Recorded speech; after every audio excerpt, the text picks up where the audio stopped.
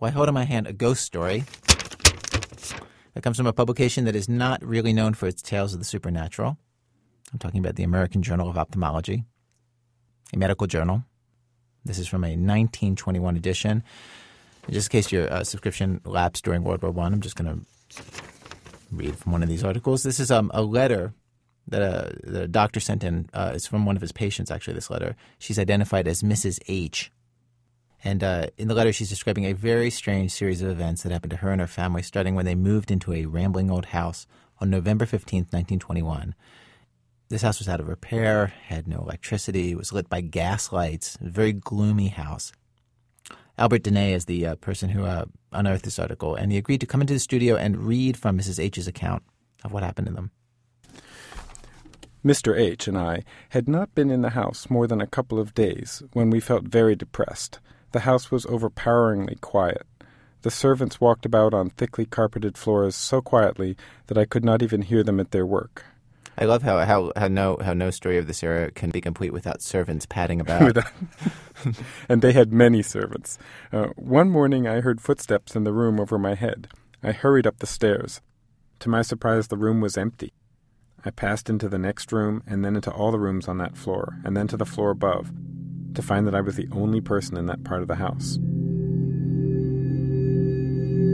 Sometimes, after I've gone to bed, the noises from the storeroom are tremendous, as if furniture was being piled against the door, as if china was being moved about, and occasionally a long and fearful sigh or wail. Sometimes as I walk along the hall, I feel as if someone was following me, going to touch me. You cannot understand it if you've not experienced it, but it's real. As I was dressing for breakfast one morning, B, who was 4 years old, came to my room and asked me why I'd called him. I told him I'd not called him, that I'd not been in his room. With big and startled eyes, he said, "Who was it then that called me? Who made that pounding noise?" I told him it was undoubtedly the wind rattling his window. "No," he said, "it was not that. It was somebody that called me. Who was it?" And so on he talked, insisting that he'd been called, and for me to explain who it had been. It gets worse. The adults and the children are held down in their beds by unseen figures. Beds shake. Their plants die. They and their children feel weak. They have no energy. They get severe headaches. Some nights, after I've been in bed for a while, I felt as if the bedclothes were jerked off me, and I've also felt as if I'd been struck on the shoulder. One night I woke up and saw sitting on the foot of my bed a man and a woman. The woman was young, dark, and slight, and wore a large picture hat. I was paralyzed and could not move. And so finally, her brother-in-law comes to them, she writes, with a thought about what might be happening. Her husband's brother comes to them in January and says that perhaps they're being poisoned. He'd read a story about a family poisoned by gas who had similar curious delusions, and he advised them to see a professor about this at once. A quick investigation shows that the furnace is actually sending carbon monoxide fumes into the house instead of up the chimney. They fix that, and the ghostly hauntings stop. They don't feel sick anymore either, which makes a lot of sense, says Albert Dene. When he's not poking around old medical archives, he's an environmental health engineer and a toxicologist who spends a lot of his time warning people about carbon monoxide seeping into homes. And he says fumes like this wouldn't just come from the furnace of an old house. The kind of gas that they used in gaslights in that era had as much carbon monoxide as a car's exhaust. And he says carbon monoxide gas can account for everything that this family experienced. No question about it. Carbon monoxide poisoning can cause all manner of hallucinations. Audio, visual, feeling strange things on their skin when there was nothing there. People often report that they hear noises in their ears, bells ringing, rushing sounds. What's amazing about this story is what a completely traditional ghost story it is. I feel like everything that happens to them, I've heard in some ghost story at some point or another. And then it turns out to be carbon monoxide poisoning. And I got to say, I can't tell if I feel sort of relieved that there's a totally rational explanation or kind of disappointed. I totally share that perspective. It's kind of disappointing to find that it's not some other worldly explanation. It is kind of like a killjoy story for Halloween. I'm not going to go there.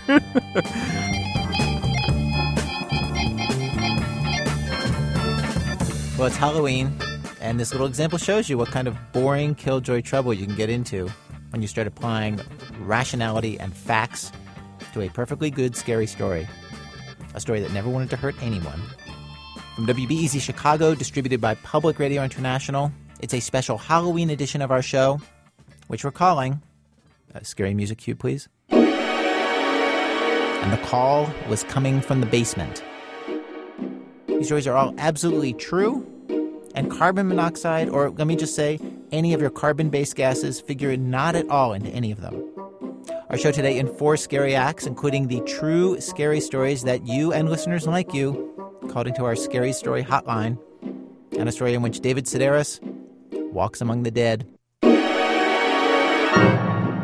Stay with us. Act 1, The Hills Have Eyes. Well, one kind of scary story is when something that usually is not dangerous becomes transformed. You know, when something fluffy or funny becomes murderous, like little dolls that come to life, or ventriloquist dummies, or clowns, or little woodland creatures. This American Life producer, Alex Blumberg, has one such absolutely true tale. Michelle and her husband lived in the woods, at the end of a long half-mile driveway off a little-used dirt road. They loved it there, surrounded by trees and mountains, but still only an hour and a half by train from New York City. One weekend morning, as was their custom, they went out for a short walk. It was a beautiful winter day, almost a foot of snow on the ground. They got to the road and turned around to head back up the drive. My husband tends to walk faster than I do, and he was wanting to sort of do a little jog, and I said, okay, then why don't you just, kind of go ahead. So he went on home, and I was had just started on the driveway, and I looked down the straightaway, and I saw this animal that was, pretty far down. And then I said, oh, it looks like a raccoon.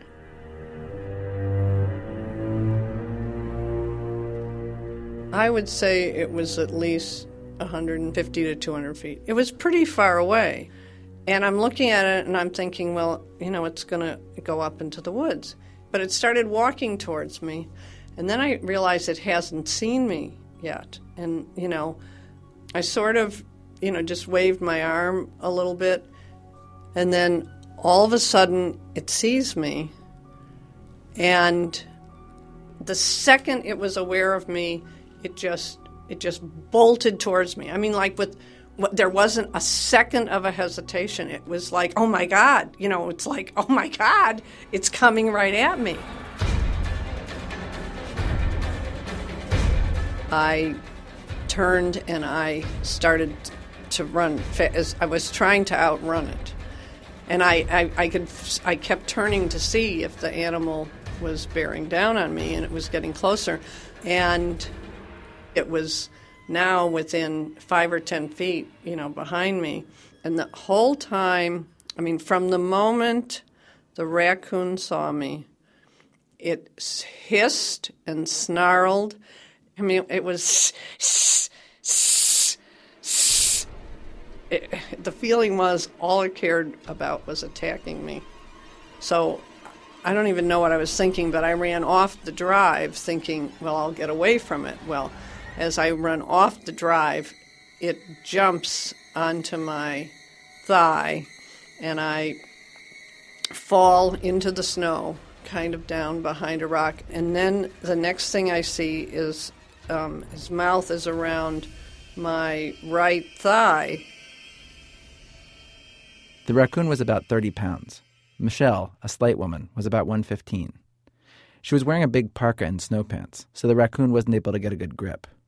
Using all her body weight in both hands, she was able to pull it off her leg and pin it in the snow away from her body.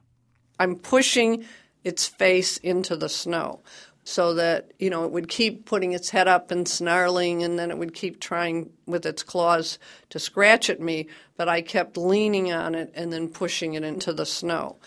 And I'm screaming at the top of my lungs, help, somebody help me, I'm being attacked. I'm just, and I'm thinking, the closest neighbor it's a house that, they're sort of weekenders, and often they're not there, and it seemed like no one was coming out of that house. And I'm a half a mile from my house, and I'm thinking, nobody is going to help me. And so it was after about 5 minutes I stopped screaming, and I just started thinking, what am I going to do?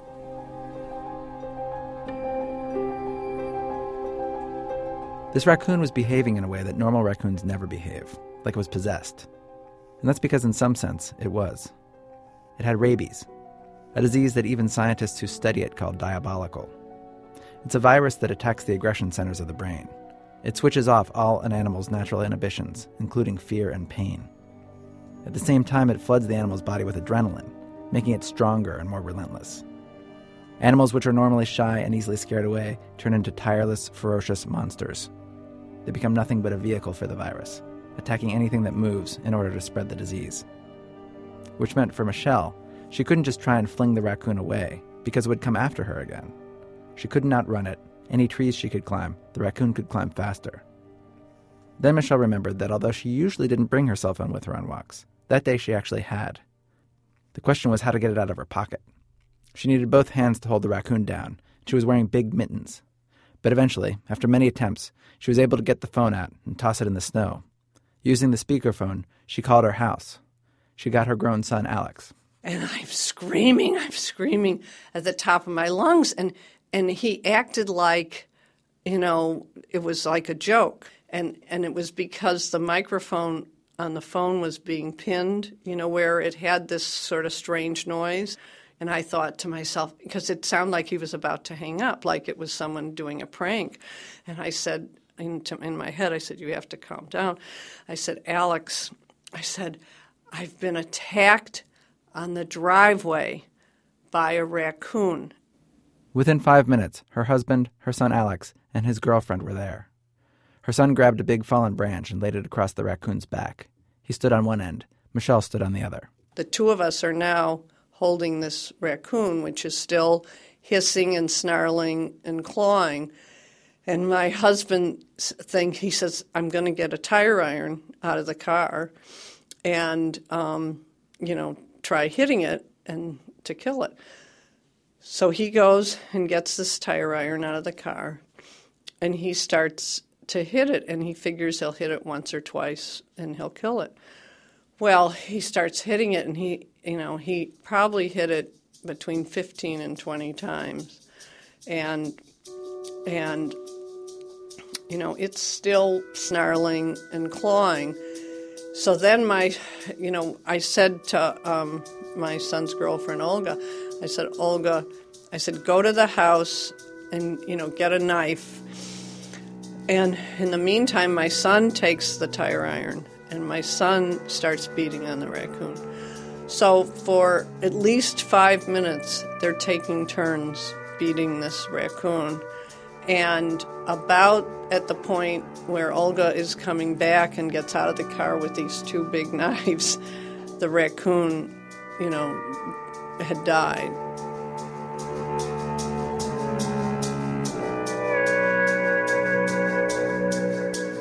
What Michelle didn't know at the time was that her encounter was not an isolated incident. There's a rabies epidemic in New York, which started in the 90s. In 1989, there were only 55 rabid animal cases in the entire state. By 1993, the number had reached almost 3,000. In 2004, a rabid otter swam up and attacked a 6-year-old at a public beach. The child came out of the water with the otter clinging by its teeth to his arm. And one woman I spoke to told me that a rabid raccoon latched itself onto her leg in the middle of the day on her suburban street when she was getting out of her car after a trip to Bed Bath & Beyond. She said the police had to shoot the raccoon 5 times before it finally died.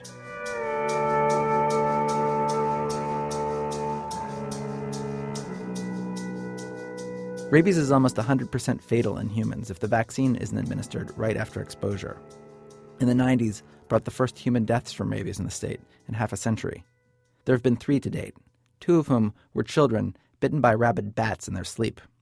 Which brings me to a quick public service announcement. A bat can bite you in your sleep without you even knowing it and without leaving a mark. So if you find one in a room with a sleeping person, you have to catch it and have it tested. and if you can't catch it, you should go to a doctor. I'm serious.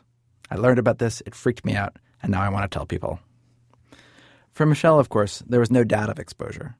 She had 2 fang marks on her leg, raccoon blood all over her clothes, and a battered raccoon carcass in a plastic bag. But getting treatment proved to be its own type of horror story. First, she called the vet, who told her to call the health department. She called the health department, but they were closed on weekends, so she left a message and called another health department in a different county. Same thing.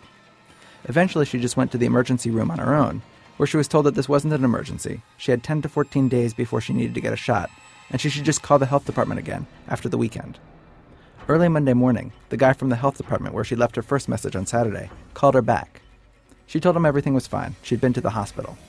And I said, well, I was told I had 10 to 14 days. And he says, you don't have 10 to 14 days.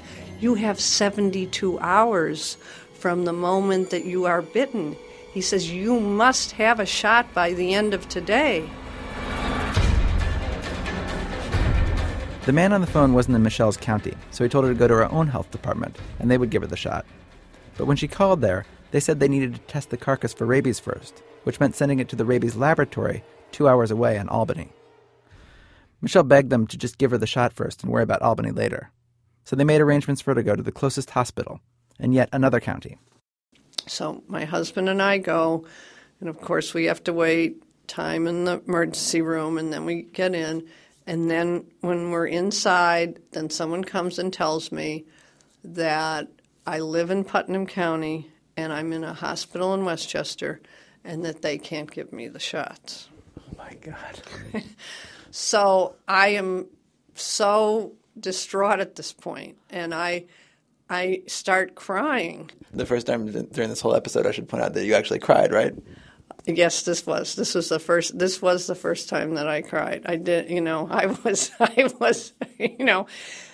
survived the attack by the raccoon. You survived hitting it over the head with a tire and 50 times. And then the thing that finally brought you to your knees was the U.S. healthcare system. Yes, that's exactly right. So I started to cry, and I just said, isn't there, I said, what's the problem? And then I'm starting to learn that rabies immune globulin is a very expensive shot. And the retail price of it was something like $3,200 or $3,500. Finally, they gave her the shot, but they gave it to her in the wrong place, the buttocks, and not in her arm like they were supposed to. And then she needed 5 follow-up shots, but she couldn't find a doctor to give her any. She called 8 doctors, and none of them would even see her until she threatened to call the State Board of Health. Eventually, she got the shots, and today everything is fine. Except, Michelle doesn't see her home in the woods the way she once did, as a peaceful refuge. I mean, I felt so betrayed by nature. That's actually how I felt. I felt that nature betrayed me because I would take walks every day in the woods, and I had never felt threatened. And I remember waking up the next day and thinking that all of the hills around me, that there were raccoons standing on all these hills waiting until I got out the door, and they were going to come running toward, it was like the army, waiting for its victim, to come. And I had this image that, these raccoons were just all going to come down from the hills. And if I ever go to walk and I don't have the cell phone, I will always feel a little fear. Years before her attack, Michelle went on safari in South Africa. She saw lions and giraffes and rhinos. Coming up her drive at night after she got home from the trip, she peered into the woods around her house and imagined that there were wild animals out there, like there had been on safari. Now she says she doesn't wonder about it anymore. She knows for a fact there are wild animals out there. And it's not a comforting thought.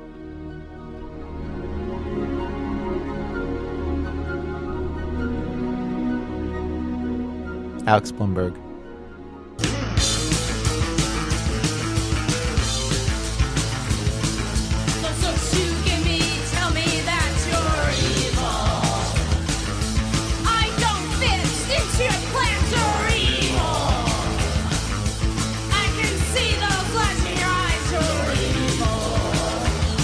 You're just plain old evil. You're evil.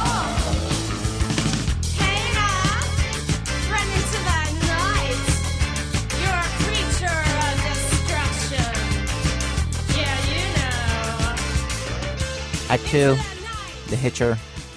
Okay, I believe that we have all learned an important lesson about rabies and bats and raccoons, not to mention a lesson about carbon monoxide. And so to introduce this next story, I don't think there's much more I need to say right now than hitchhiking is dangerous, or can be dangerous. It can be bad. And if you don't believe me, Bill Evell tells this true story of what happened to him and his brother. When I was 12 and my older brother Jim 14, our parents dropped us off at one of those agricultural fairs, the kind with the big Ferris wheel, blue-ribbon pigs, and hot dog eating contests. This was on Martha's Vineyard, and usually our parents went with us. But Jim and I were getting older. He was a teenager now, and we wanted to do it alone. There were girls to impress. We were told to call home for a ride when we were ready, but at the end of the night, we decided it'd be cooler to hitchhike. We weren't scared. This was 1977, and Martha's Vineyard still a relatively sleepy island. Everyone hitchhiked there. It didn't take us long to get a ride, some guy heading to Edgartown to meet his friends. We lived in Oak Bluffs, out of his way, but he said he could take us halfway home. Jim and I didn't even think about saying no. We were too excited for the adventure to begin.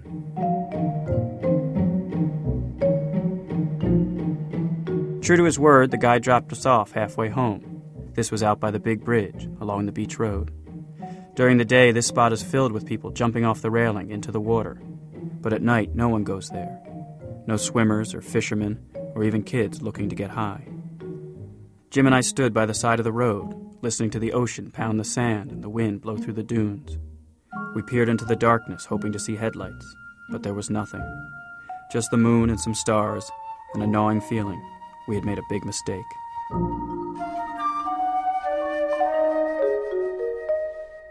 After about 20 minutes of standing around, we finally saw a car approaching. "Get in front," Jim said, "and try to look small and pathetic." This wasn't hard to do. The car flew by us, kicking up sand which stung my legs. "Crap," I yelled. But then the tires locked up and the car fishtailed. It skidded to a stop about 100 yards away. We ran to the car. It was a big white cruiser with 4 doors. I yanked open the back door, jumped in, and slid on my butt to the far window. There were 3 people up front. The driver was hunched over the wheel and wore his hair in a thick afro. A woman sat in the middle. She had straight blonde hair with a crooked part running down the center. Another guy, so tall his head almost touched the roof of the car, rode shotgun. "Thanks for stopping," I said. "We're headed to Oak Bluffs." No one said a word. I turned to the open door where Jim still stood. "Come on," I said. "Get in." Jim hesitated. He looked into the car and shook his head back and forth. Then the driver began revving the engine. I saw my brother take a deep breath. Then he climbed in and joined me. His door had barely closed when the car took off. We moved fast, swerving in and out of our lane. No one talked the entire ride. By the time we reached Oak Bluffs, I had decided I didn't want these people to know where we lived. "Right here will be fine," I said, just past Wabam Park, down near where the Seaview Hotel used to be. The car didn't slow down. Thinking the driver didn't hear me, I tried again. "We'd like to be let out now," I said. We drove by Ocean Park, the Flying Horses Carousel, and then the harbor with all the boats tucked in for the night in their berths. The whole time I kept asking to be let out, trying to make it sound like each spot I pointed to was the one we really preferred. But there was no reaction. We just kept moving. Eventually we passed the last house along the Methodist campground, where the Sunday before I had climbed the stage at the old tabernacle and sang with my cousins before a crowd of hundreds. Raindrops keep falling on my head.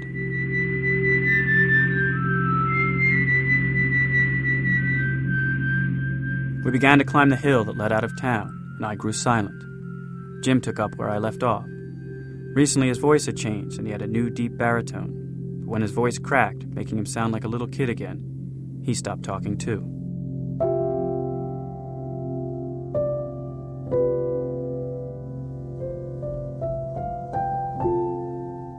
I tried to convince myself it was just a joke, scare the crap out of some kids on a boring Saturday night, and I almost believed this. But then, about 15 minutes outside of town, we took a left turn to a graveyard. Jim and I knew this graveyard. We had relatives buried there, old whaling captains who helped settle the island back in the 1600s. We came up here sometimes with our grandfather to pay our respects. It was a heavily wooded place with trails that twisted deep into the forest. During the day, it was fun to run along these trails, jumping out from behind a rock or bush to scare each other. We had never been up here at night, though. I grabbed my brother's hand and pulled myself into his lap. Jim hugged me tight and rested his cheek against mine. He had recently started shaving, and I could feel the hint of razor stubble. This helped calm me down. Jim was the older brother. He would know what to do.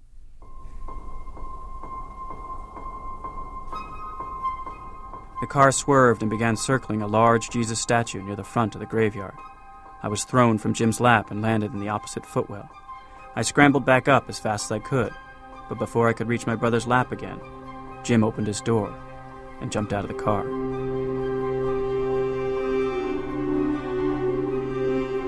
We were still moving fast, and the open door flapped in the wind. I felt a hand on my shoulder and looked up. It was the tall man. His fingers were strong and dug into my collarbone. I ducked back into the seat well and crawled to the door. The man still held me by the shoulder, but I pushed as hard as I could with my legs.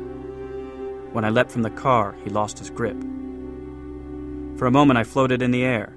When I hit the ground, I rolled for a long time.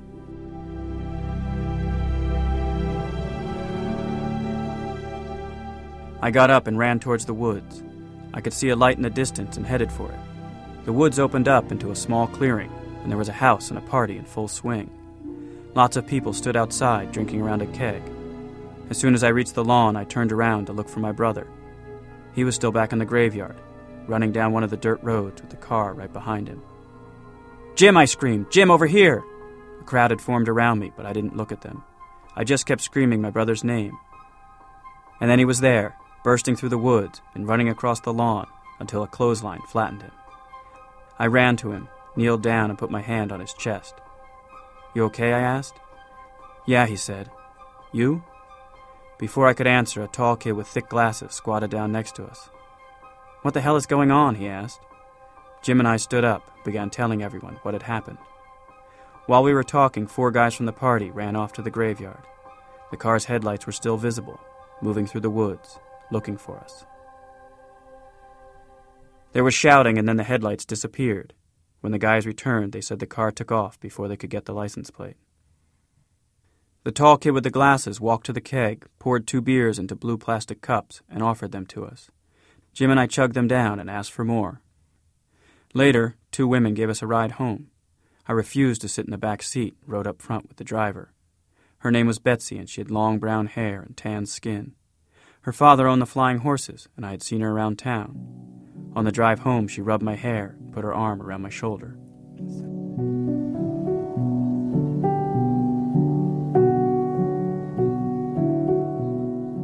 When we reached our house, Betsy walked with us to the front door and stood on the porch while we told our parents what had happened. Mom bent down so her face was level with mine. Dad stood next to Jim. My parents were very young.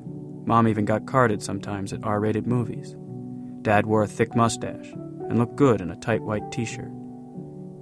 While we were talking, my grandparents, who had already gone to bed, came down the stairs in their bathrobes. "Close the door," Gram said. "You're letting in the mosquitoes." Betsy patted me on the cheek and then walked back to her car. The rest of us went into the living room, where Jim and I told our story once more.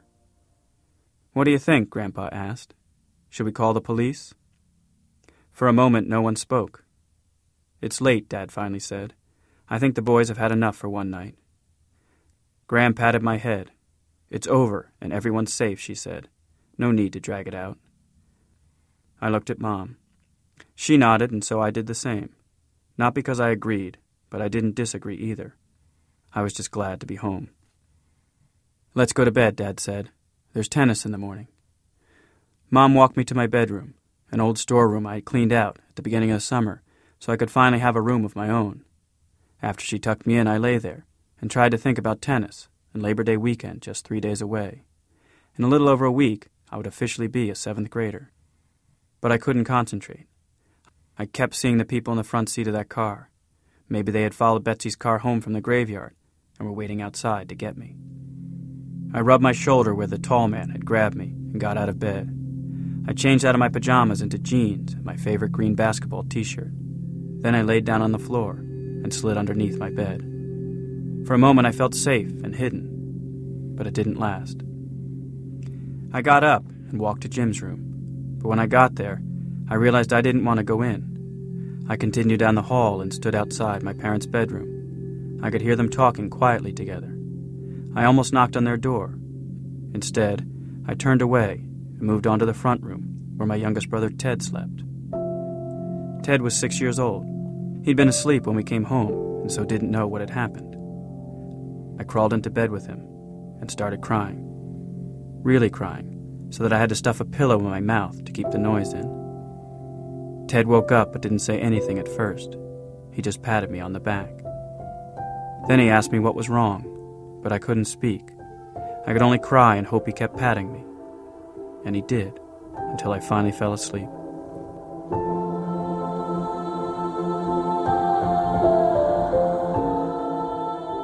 Bill Level in New York. Well, coming up, David Sedaris sees dead people and other scary stories that are absolutely true. In a minute, from Chicago Public Radio and Public Radio International, when our program continues. What's This American Life? I'm Ira Glass. Each week on our program, of course, we choose a theme, bring you a variety of different kinds of stories on that theme. This week, and the call was coming from the basement. We are leaving aside the news of the day. We are leaving aside current events and the election to bring you scary stories for Halloween. We've arrived at Act 3 of our program, Act 3, and the call was coming from the listeners. In this act, we invited you, yes, you, to call a special 800 number that we set up here at our radio show to tell us your true scary stories. Hundreds of people called with all kinds of stories. Here's a selection. My name's Erica Park. This is from when I was, 18. I worked at a dollhouse supply store, so I was already sort of in a creepy environment. There was little doll heads and hair and eyeballs. I'd come home after closing up the shop at about 10 at night, and I didn't have my own car at the time, so I would either get a ride from my parents or my dad would let me use his tracker and I would drive myself home. So I was driving myself home this night, and since I was driving my dad's tracker, I would have expected him to be home. And I pulled up to the house and all the lights were out. I don't know if you've ever had the feeling where you know someone's watching you, I guess, or even though all the signs are that no one's home, you can feel that there's someone present. So I parked in front of the house, walked up the front steps and let myself in. It was completely black. I remember, whispering, hello, is there anybody home? And all of a sudden, in the stairwell, the shape of a man and what I saw later was a baseball bat, but could have been anything to me at the time, reared up out of the dark stairwell, and that's when I knew I was dead, murdered, mutilated, something horrible. And dropped to the ground, apparently without even a yelp of protest, pretty much just a whimper, into fetal position. I heard laughing, and the light turned on. It was my dad. This was his idea of a joke, and then later he claimed that it was a character-building test, and that now I knew myself better and knew that I needed to be prepared for being mugged or attacked in the dark because I didn't even try to defend myself. But that moment when my dad reared up on the stairs, and it could have been just about anybody, was one of the scariest moments of my life.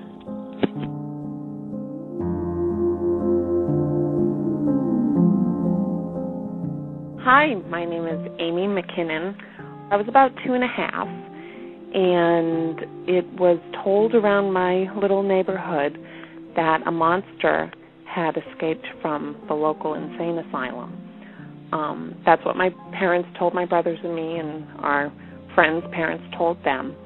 And the monster was tall and green and really quiet and ferocious. So they had to cancel Halloween. And we were, of course, devastated. But my parents said, well, because Halloween's canceled, we'll have a party in the basement, in our basement. We'll have all of the friends over from the neighborhood because it would just be too dangerous to be out in the dark with a monster on the loose. So my mother decorated our basement. She did a fantastic job. The best part I remember were the donuts that were hanging from a clothesline. So the party's going really well. All of the kids are there. There are a few mothers there. The music's playing. And all of a sudden, we heard a boom from upstairs. And one mother said, shh, shh. And the music stopped. And my mother was near me. And then we heard boom, boom. And it was dead silence in the basement. And a mother said, what was that? And another mother said, I think it's the monster.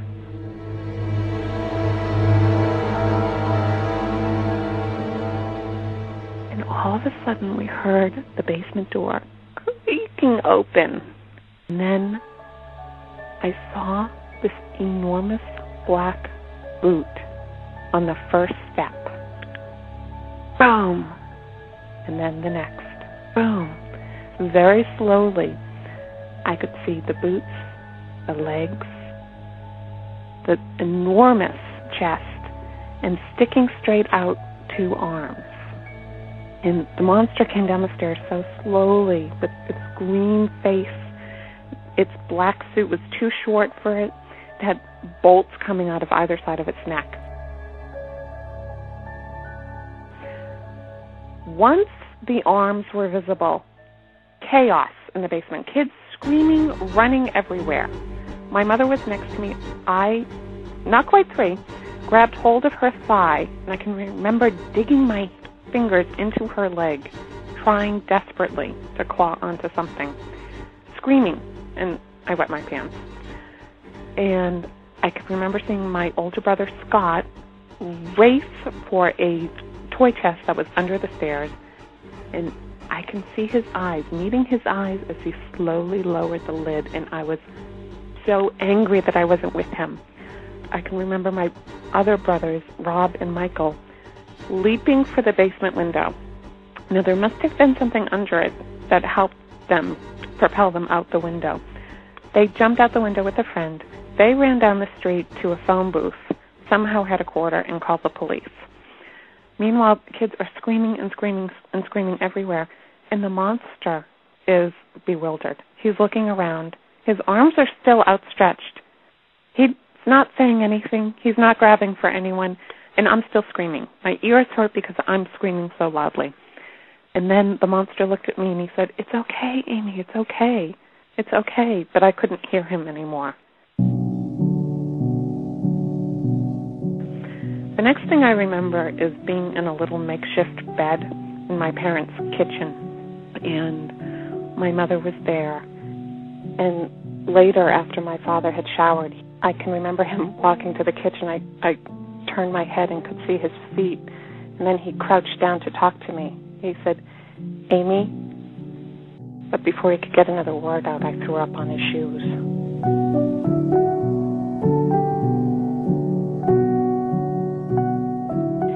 Hi, this is Jesse Bourne.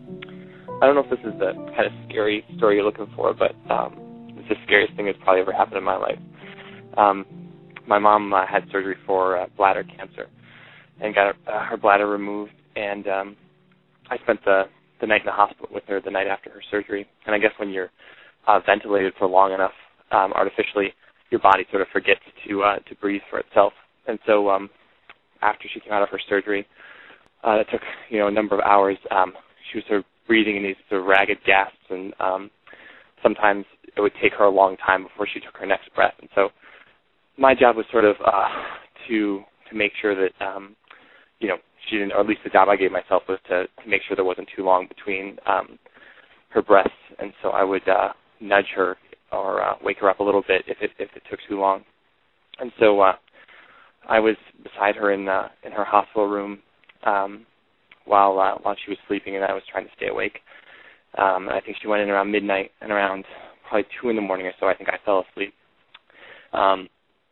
So around 4 in the morning, I heard the nurse starting to open up the door. I suddenly realized I had fallen asleep, and so I listened in the dark for her next breath, and I didn't hear it. And I became convinced that she wasn't going to breathe again, and that just because I had fallen asleep. She was gone.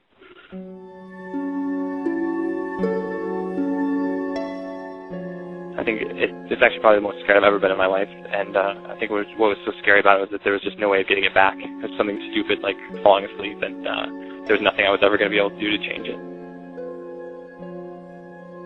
And then a couple seconds later, I heard her breathe again, and then it was all over. And it was strange because nobody knew what had gone on but me. Nobody really knew that anything scary had happened with me.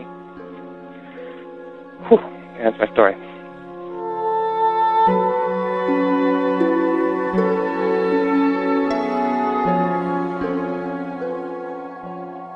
Thanks to everybody who called our special Scary Stories hotline. If you're keeping track, the scary things that we have learned so far today that we must avoid at all costs are these. Number 1, carbon monoxide. Number 2, rabid animals. Number 3, hitchhiking. Number 4, your own parents. This actually brings us to Act 4, where we're going to learn a few more things to avoid. Act 4, graveyard shift. The ghosts and skeletons and monsters who rise from the grave on Halloween are a kind of fake children's story version of death. But one Halloween a couple years ago, David Sedaris decided that he was going to go for the real thing on Halloween. He was going to for the real thing, the medical examiner's office, the morgue, basically, the morgue, a place filled with actual dead people. He read his account of what happened there in front of a live audience at the Orpheum Theater in Minneapolis. The thing about dead people is that they look really dead, fake almost, like models made of wax. This I learned at a medical examiner's office I visited in the fall of 1997. While the bodies seemed unreal, the tools used to pick them apart were disturbingly familiar. It might be different in places with better funding, but here they used hedge clippers to snip through rib cages. Chest cavities were emptied of blood with cheap metal soup ladles, the kind they use in cafeterias, and the autopsy tables were lubricated with whatever dish detergent happened to be on sale. Also familiar were the songs, oldies mainly, that issued from the blood-spattered clock radio and formed a kind of soundtrack. When I was young, I associated Three Dog Night with my 7th grade shop teacher, who proudly identified himself as the group's biggest fan. Now, though, whenever I hear Joy to the World, I think of a fibroid tumor positioned upon a styrofoam plate. Funny how that happens. While at the medical examiner's office, I dressed in a protective suit, complete with a bonnet and a pair of Tyvek booties. Citizens were disemboweled, one right after another, and on the surface, I'm sure I seemed fine with it. Then at night, I'd return to my hotel, double-lock the door, and stand under the shower until all the soap and shampoo was used up. The people in the next room must have wondered what was going on. An hour of running water, and then this blubbery voice. I do believe in spooks. I do believe in spooks. I do. It's not like I'd walked into this completely unprepared. Even as a child, I was fascinated by death, not in a spiritual sense, but in an aesthetic one. A hamster or guinea pig would pass away, and after burying the body, I'd dig it back up. Over and over, until all that remained was a shoddy pelt. It earned me a certain reputation, especially when I moved on to other people's pets. Igor, they called me. Wicked, spooky, but I think my interest was actually fairly common, at least amongst adolescent boys. At that age, death is something that happens only to animals and grandparents, and studying it is like a science project, the good kind that doesn't involve homework. Most kids grow out of it, but the passing of time only heightened my curiosity. As a teenager, I saved up my babysitting money and bought a $75 copy of Medico-Legal Investigations of Death, a sort of Bible for forensic pathologists. It shows what you might look like if you bit an extension cord while standing in a shallow pool of water.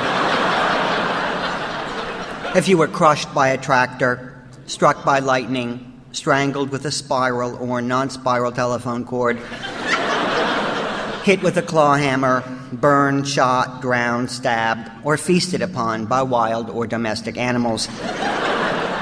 The captions read like really great poem titles, my favorite being Extensive Mildew on the Face of a Recluse.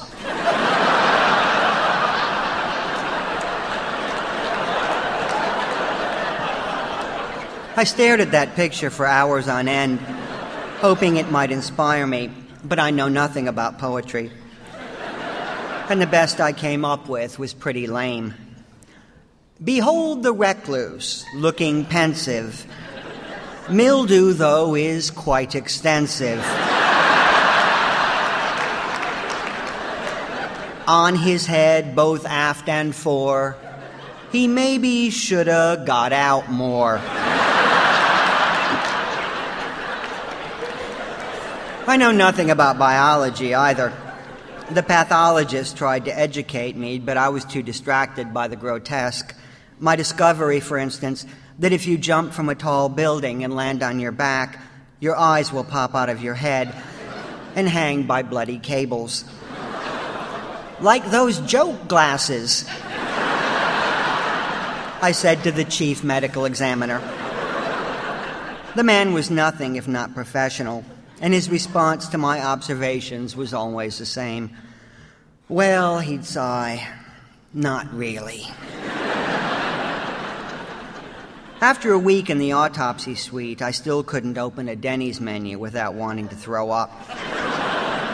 At night, I'd close my eyes and see the buckets of withered hands stored in the morgue secondary cooler. They had brains, too, a whole wall of them shelved like preserves in a general store. Then there were the bits and pieces, a forsaken torso, a pretty blonde scalp, a pair of eyes floating in a baby food jar. Put them all together and you had an incredibly bright secretary who could type like the wind, but never answer the telephone. I'd lie awake thinking of things like this, but then my mind would return to the freshly dead, who were most often whole, or at least whole-ish. Most of them were delivered naked, zipped up in identical body bags. Family members were not allowed inside the building, and so the corpses had no context. Unconnected to the living, they were like these strange creatures, related only to one another. A police report would explain that Mrs. Daniels had been killed when a truck lost control and drove through the front window of a hamburger stand. She had been a customer waiting in line. In cases like hers, I needed more than a standard report. There had to be a reason this woman was run down, as without one, the same thing might happen to me. 3 men are shot to death while attending a child's christening, and you tell yourself, sure, they were hanging out with the wrong crowd.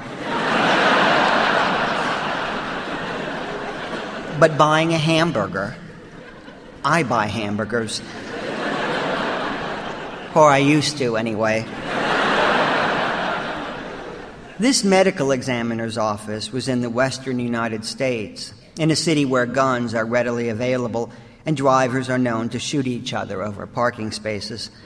The building was low-slung and mean-looking, set on the far edge of the downtown area, between the railroad tracks and a rubber stamp manufacturer.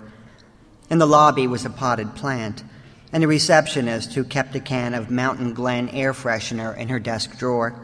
For decomps, she explained, meaning those who had died alone and rotted a while before being found. We had such a case on Halloween, an elderly man who had tumbled from a ladder while replacing a light bulb. 4.5 days on the floor of his unair-conditioned home, and as the bag was unzipped, the room filled with what the attending pathologist termed the smell of job security.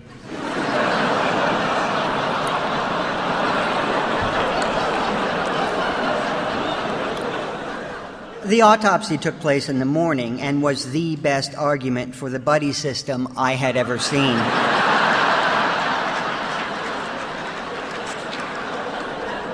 Never live alone, I told myself. Before you change a light bulb, call someone from the other room. and have them watch until you're finished. By this point in my stay, my list of don'ts covered 3 pages and included such reminders as never fall asleep in a dumpster, never drive a convertible behind a flatbed truck, never get drunk near a train, never get old.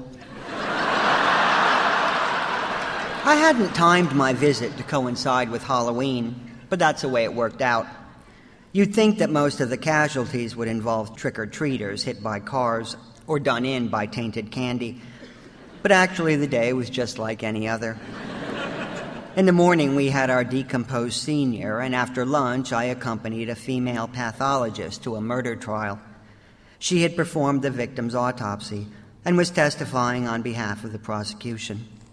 There were plenty of things that should have concerned me: the blood spatter evidence, the trajectory of the bullets, but all I could concentrate on was the defendant's mother, who'd come to court wearing cut-off jeans and a Ghostbusters t-shirt. It couldn't have been easy for her, but still you had to wonder, what would she consider a dress-up occasion?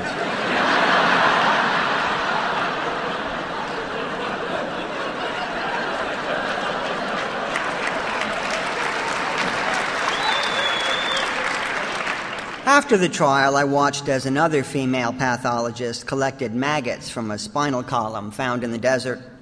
There was a decomposed head, too, and before leaving work, she planned to simmer it and study the exposed cranium for contusions. I was asked to pass this information along to the chief medical examiner, and looking back, I perhaps should have chosen my words more carefully.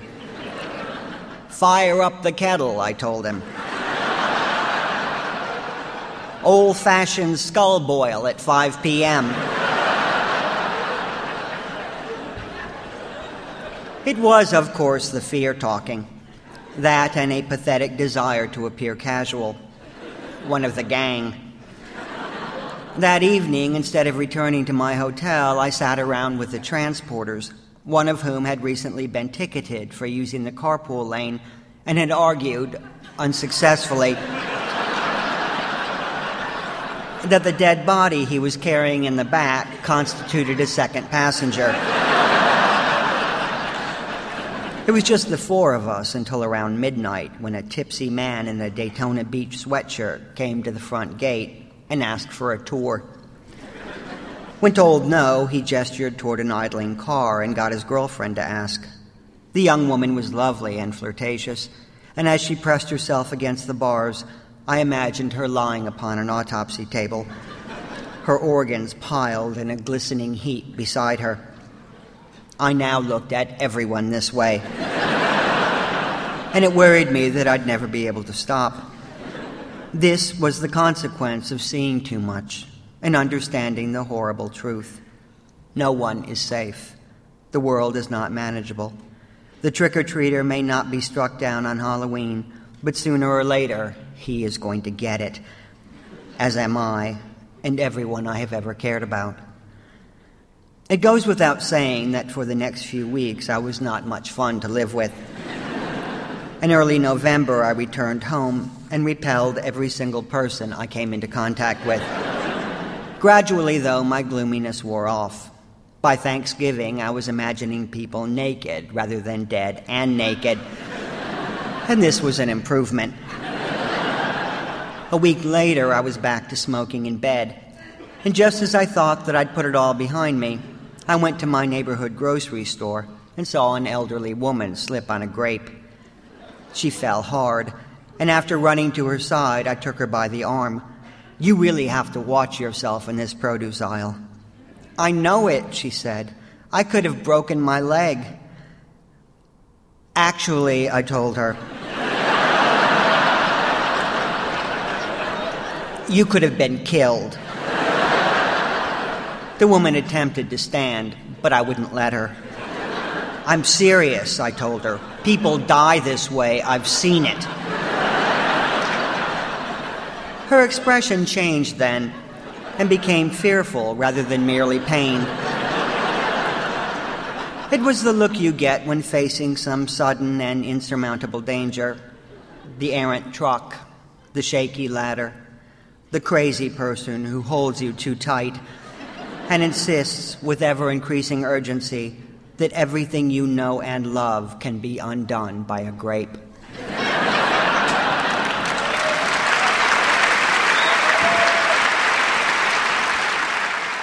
David Sedaris. He's the author of several books, most recently, When You Are Engulfed in Flames.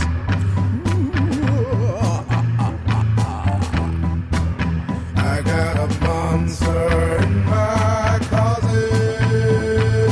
Someone's underneath my bed. The wind's knocking at my window. I kill it, but it's already dead.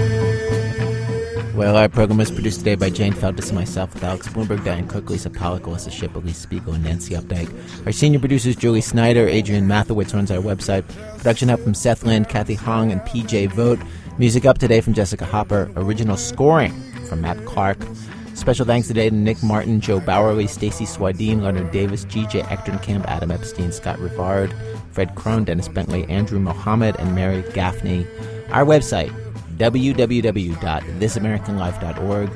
This American Life is distributed by Public Radio International. Support for This American Life is provided by the Saab 9.3 Turbo. With an EPA estimated 29 miles per gallon on the highway, it strikes a balance between efficiency and performance. Learn more about the Saab 9.3 Turbo at SaabUSA.com. WBEZ management oversight for our program by our boss, Mr. Tony Malatia, who he's coming up behind me. No! Hopefully, back next week with more stories of This American Life. I used to wonder why he looked familiar. Then I realized it was a real. Oh, and now it is plain to see. The whole time the monster was me. Oh, there's a monster in my closet. Someone's underneath my bed. The wind's knocking at my window. I kill it, but it's already dead.